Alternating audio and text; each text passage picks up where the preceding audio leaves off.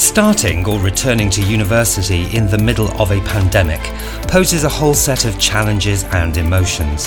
I'm with the co-founder of mindhamok and its clinical director, Phil Georgiou, to talk about just this. You're listening to the mindhamok podcast on university life during the COVID pandemic. Moving away or being away at university is sold to us as being fun and fabulous. But add a pandemic to that mix, my guess is for some it's tricky and traumatic. With the second wave well and truly here, I wanted to understand how people living away from home were reacting, and more importantly, how to navigate these difficult times. I asked Phil Georgiou what his take on the situation was, especially for first-year students and returning students. These are the highlights of our conversation.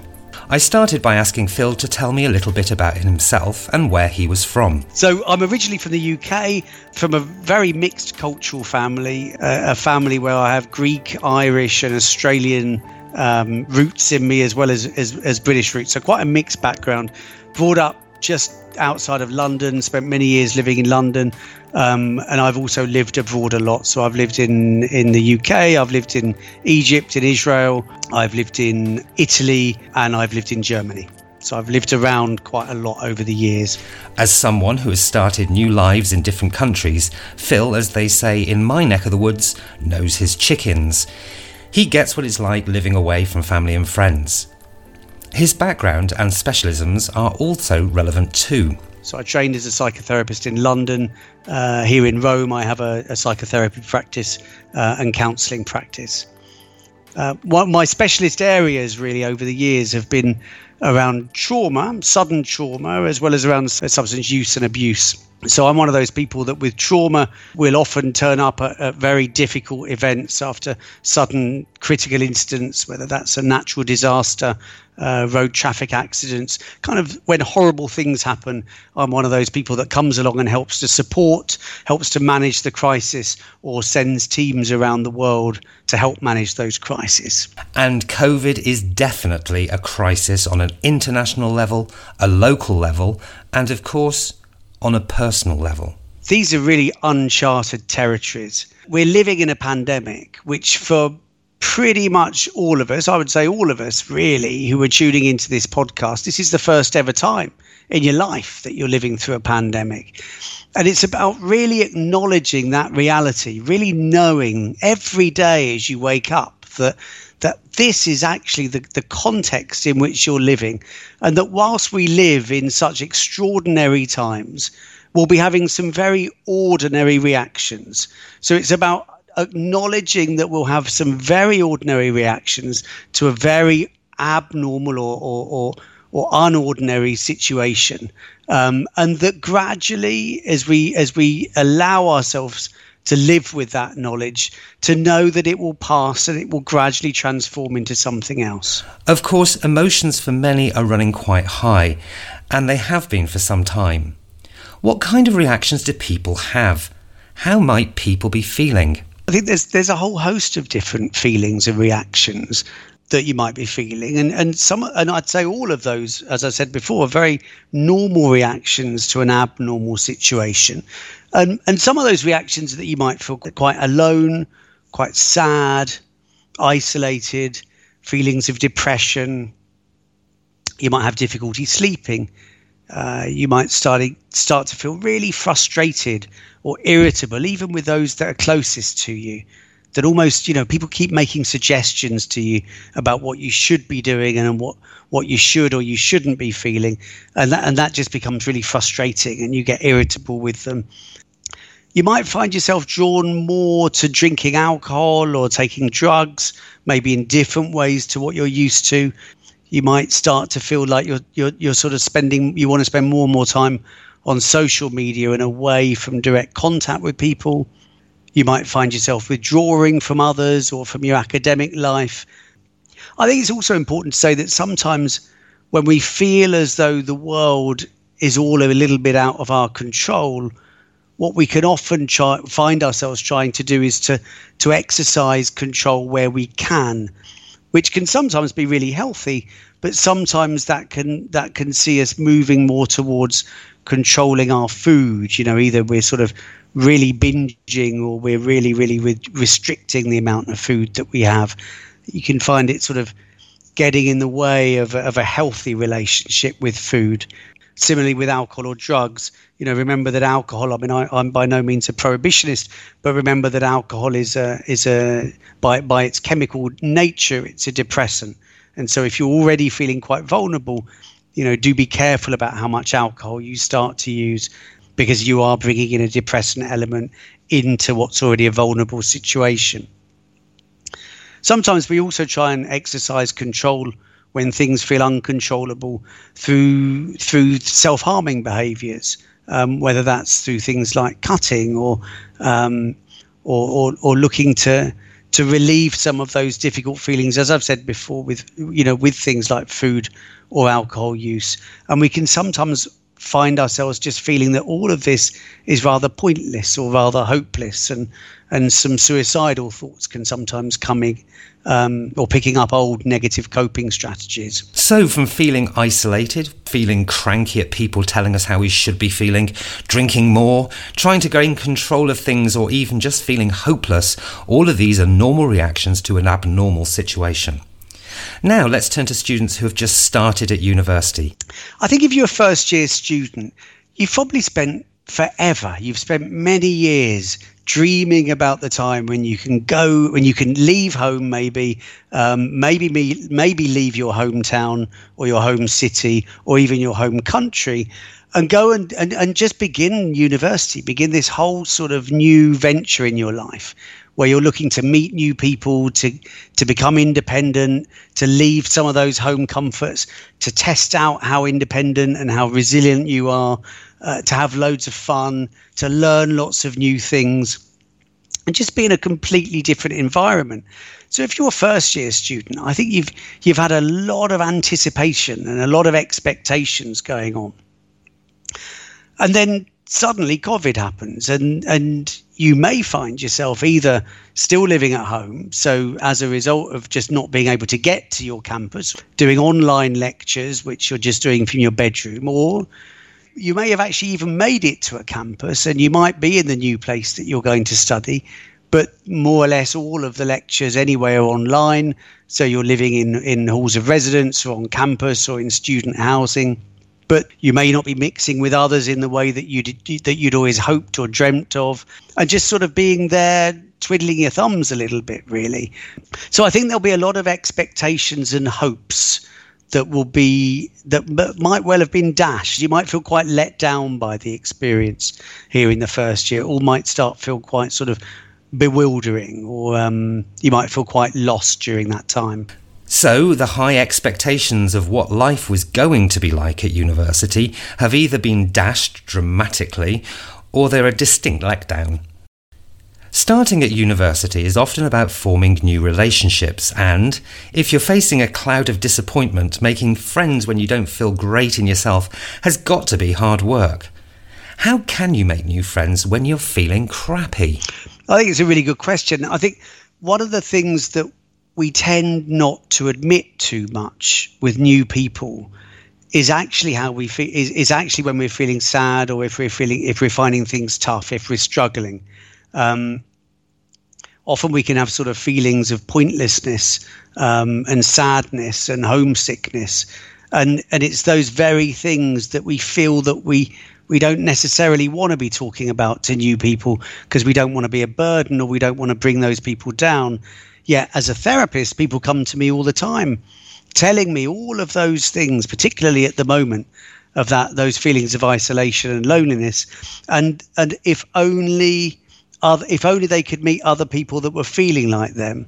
And I think the reality is that a lot of people are struggling, and a lot of people are finding this difficult, but they're sort of pulling away from each other and not talking to each other about it. So do take some risks to share with your roommates a little bit about how you're feeling, or if you're struggling, let them know that. So the reality is that a lot of people are feeling the same way, and sharing how you feel might help you see that others are feeling the same way too, pulling together rather than pulling apart. Lockdown has meant that for some first years they are forced to stay at home, indeed stuck at home. University was supposed to be a time that you reinvented yourself, became an independent adult. Partied and socialised, yes, but also dealt with shopping and paying the gas bill and, of course, cooking. Boring adult stuff. Do you think it's useful to try and show your parents at home that you are capable of being more independent and self-reliant by taking on types of responsibilities that you would have had to do living away at uni?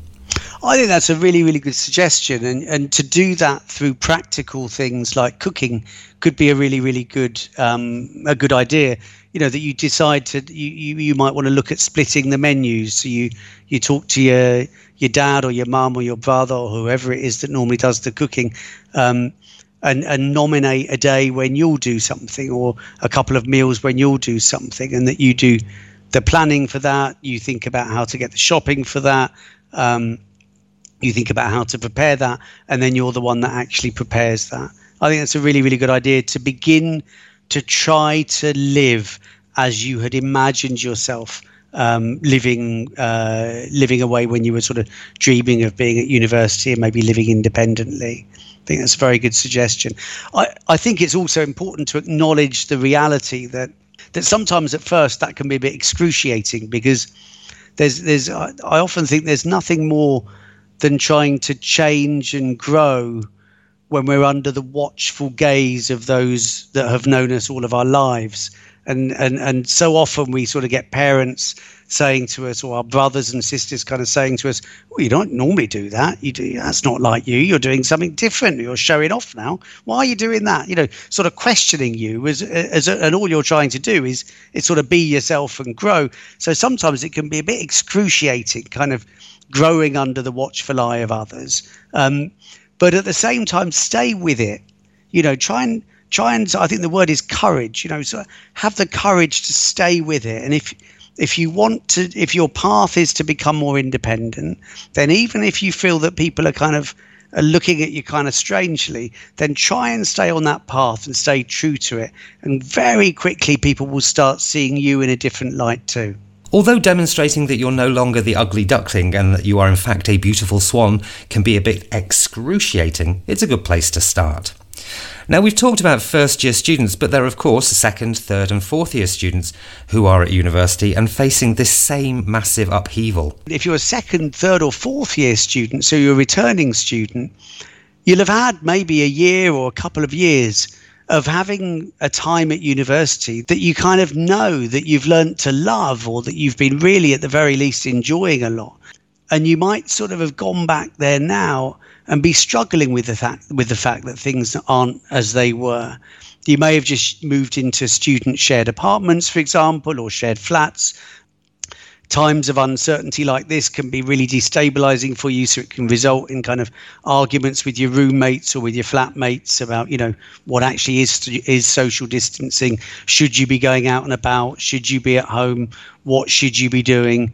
You may find yourself, you know, those things that you used to hate, like getting up early for early morning lectures, you might start sort of finding yourself, the things I used to hate the most are the things I'm now missing the most. Like, I really, really wish there was that structure or that routine that I could go back to. I think that if you're a second, third or fourth year student, you might be feeling, well, how can I be part of those clubs that was, so either they're political clubs or special interest clubs or groups or hobbies. How can I take part in all of those things that was such an important part of my life? How can I take part in the kind of the pub life, the social life, the clubbing, all of that stuff that I used to do? How can I get to all of those things now that I'm stuck in my room or not really able to leave too much? So social networks like Instagram, etc. are a good way to find out what's going on, but they too can be a double-edged sword, showing picture-perfect lifestyles that are really quite hard to measure up to. You can't judge other people's experiences by how they might present themselves on social media. So it can be very easy to feel that all of your roommates and your flatmates are kind of having the time of their life, because that's what it looks like on social media, when the reality might be a bit more complex, a bit more three-dimensional than what you're seeing around you on social media. Of course, some elements of lockdown are also quite pleasurable. I'm a big fan of the Zoom mullet, taking online lectures with the top half looking smart and the bottom half being completely slobby. And if you're not at ease with socialising, social distancing can also be a relief. For those of you actually also who may be a little bit less extrovert or a little bit more shy, you might actually be finding that this is a really good time for you, where you feel that some of the pressure is off to have to socialise all the time or to be out there making new friends all the time. But at the same time, you might start feeling a little bit concerned that you're not pushing yourself out of your comfort zone enough, and that this way of being actually suits you, but not in the healthiest kind of way.